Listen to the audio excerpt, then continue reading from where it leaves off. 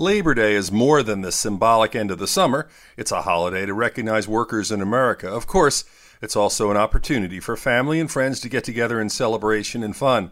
Last year, celebrations were dramatically limited due to COVID without a vaccine available. Everyone was at risk for infection. This year, we have a vaccine, and for those who have been vaccinated, it remains an opportunity for mild celebration with greatly limited risk. However, there still needs to be caution for those under 12 who have not been vaccinated, as well as those who have made a conscious decision to forego the protection.